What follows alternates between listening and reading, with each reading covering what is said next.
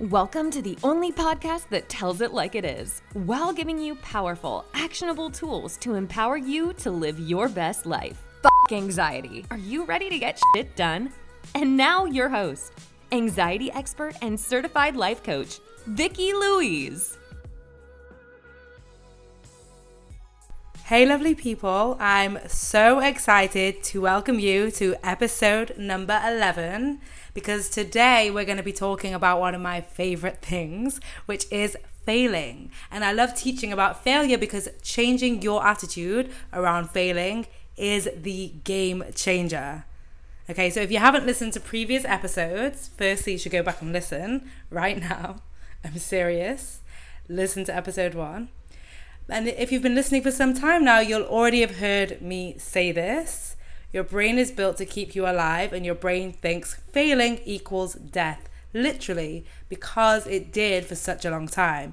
Failing meant failing to find water, failing to build adequate shelter, failing and picking the poisonous plants. Failing meant dying, and it doesn't anymore. So you know this logically. You're probably nodding, yes, I know this. In fact, every one of you listening has failed at something in your life and you are still here breathing, listening to this podcast. Maybe you failed exams, maybe you have failed relationships, maybe you failed job interviews, failed diets, failed savings. There's just so many ways to fail, but you failed and you've survived.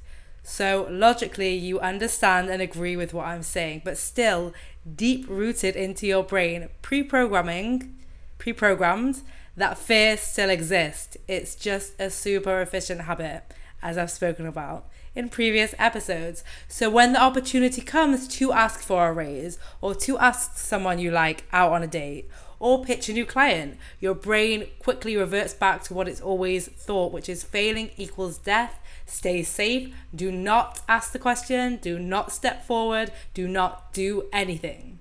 It's literally just your brain trying to keep you alive. But your brain is not always right. In fact, if you've been listening and following what I've been teaching, quite often it's not right. So you have to teach your brain that you can survive failing. And how do we do that? By failing. Seriously. So when I work with clients, one of the fun things I have them do is fail on purpose. Ask for your coffee to be free. Ask for an upgrade on your flight. If it works out, great. If it doesn't, you've got that experience in failing. You're teaching your brain that you can survive hearing no.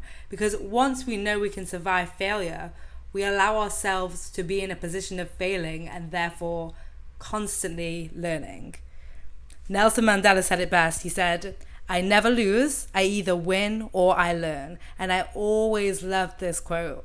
I came across it when I was in my early 20s and decided there and then that my 20s were for failing. I didn't need to win in my 20s. I needed to learn. So I put myself forward in a lot of different ways. So let me clarify, I didn't go out and fail on purpose. Actually, I just focused on putting myself forward for things. So I took risks. I challenged myself to do more, to achieve more, to try new things. I was completely fearless in my pursuit of new experiences and diversified challenges. And I remember when I was handing in my notice for a job, one of my friends said to me, "You can't hand in your notice, you can't have worked somewhere just for a year, you have to have 3 years experience on your CV." But if I knew I didn't want to stay in that job and I knew this wasn't the career I saw myself in, then I absolutely should be handing in my notice and not worried that potentially some future employer is going to look at my resume or CV, depending on where you're from, and judge me and say, well, you didn't stay safe and stay in the job that you didn't really want for 3 years. Like, I want to work for people that can ask me, why did you leave? I say, I knew it wasn't right for me. And they say, great. So there we go. So how I like to explain it is this. It's very simple. Before you failed, you were less smart. Guaranteed. Failing will always make you smarter. You thought something would work out a certain way and it didn't. Why? Okay, so the why is really important. Taking time to learn the why is literally what makes you smarter. So don't skip that part. Don't sweep it under the rug. That is exactly right there, your opportunity for growth. And I promise you this, fear of failing because your brain thinks you're going to die is so much worse than actually failing. So for me, I made this pact in my 20s, fail as often as you want. Let's push ourselves out there. And then I turned 30 and it hit me. I made this promise to focus on learning throughout my 20s, and now my time was up. But as soon as I was there, I realized our time to learn is never up. You have to be willing to continue to step into that ring to win the prize. So many clients come to me and are even afraid to tell me their goals. So if you are out there believing that you don't know what you want to do, it's just your brain being scared, believing there is a right and wrong, fearing failure and rejection. So here it is, my lovely people, loud and clear. If you want to move forward in life, you have to be willing to fail. I was working with a client on dating recently, and she said she was tired of dating. There's no one out there for her. Dating is hard. I asked her, how many dates have you been on in the past week? None. Month? None. 3 months? 1.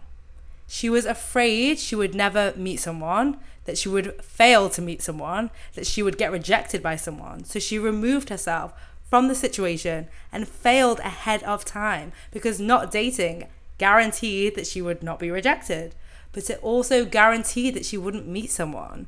So she was creating her own worst outcome. She was failing ahead of time. Same result with none of the opportunity to learn and grow and maybe even have fun. So I said to her, what if I told you you have 8 more bad dates before you find the one on date number 9?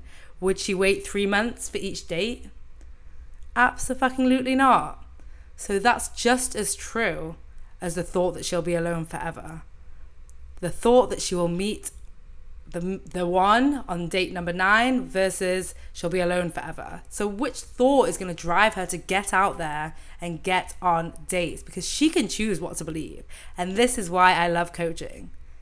So the first thing I want everyone listening to do is to write down 5 fails from your own life. Write them down, own them. Force your brain to learn that you can survive failing. Even better, write down next to them, what is one thing you learned from each of those fails? And if that's all too easy for you, I still want you to do it. But if you want an extra challenge, I challenge you to put yourself forward in some way this week where you might be rejected. And I would love to hear about your fail. So my email will be in the show notes. Feel free to email me and send me your fail of the week, or ask me any questions about failing. Have a great week. And I will talk to you next week. Bye. Thanks for listening. Are you ready to feel better? You can download a free anxiety workbook, which includes a bonus worksheet to use anytime you feel anxiety creeping in by heading over to VickiLouise.com/guide. That is Vicki, VIKKI, then Louise, LOUISE. So VickiLouise.com/guide. The link will also be in the show notes. Just do it.